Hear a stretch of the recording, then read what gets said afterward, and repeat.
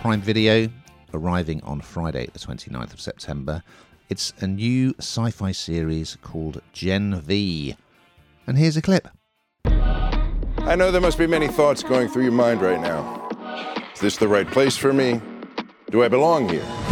But let me assure you that we see something in you. Something you may not even see yourself, even if you do have X-ray vision.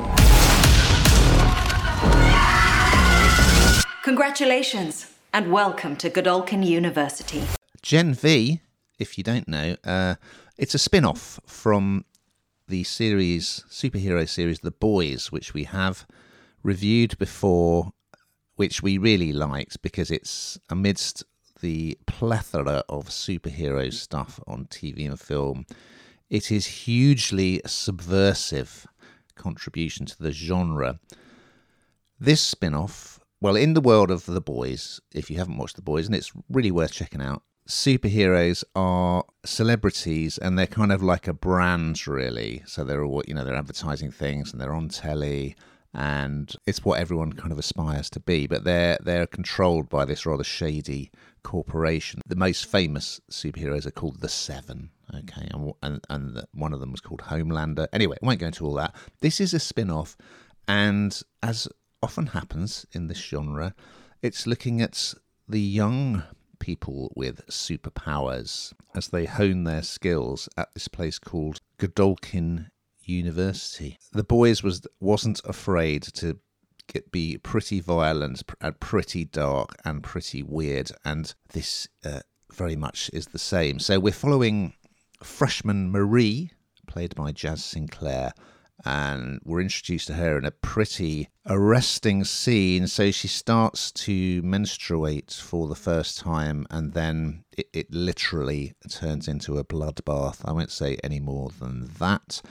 So she is sent to Godolphin, where all the people with, the most promising people with superpowers go to study. We're also going to meet Golden Boy, who's like the superhero equivalent of like the top jock at high school. He can control fire. Marie's roommate is very good. She's called Emma, played by Lizzie Broadway. And she's called Little Cricket because she can shrink herself, a bit like Ant-Man. She is involved in what I think must be the most bizarre sex scene ever seen on television. I'm not going to say any more than that, but it's just, it's not for the faint-hearted. So I really liked The Boys, as I say, because it's super subversive take on the whole superhero thing. Very dark, very funny, very original.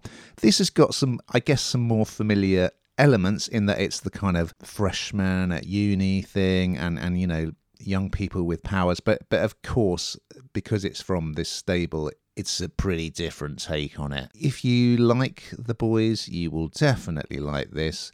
If you haven't seen The Boys, you don't need to have seen The Boys to enjoy this, but if you haven't seen The Boys, I would recommend that you go back and watch that as well. Oh, and on a side note, Shelley Conn from Bridgerton plays the Dean of the University. I'm not quite sure if this is your bag, Hannah. It's not. But just because I'm not a huge fan, as you well know, of sci-fi, but I couldn't help but draw some level of comparison between this and kind of the Harry Potter idea that, children with superpowers, kind of the best ones get taken away and put into a particular school, where those kind of actions get honed. But I mean, it's vastly different, but that kind of theory runs through. And I just, I don't know, there are weird scenes in it, aren't there? It sort of I feel a bit distracted by them. And I sort of almost, it doesn't do what it says on the tin to a degree. There are some sort of shock factors in there. So I guess that keeps an element of surprise when sci-fi is such a massive genre and knowing what else to do. But as you say, if you liked The Boys, you'll like this, but you don't need to see it first.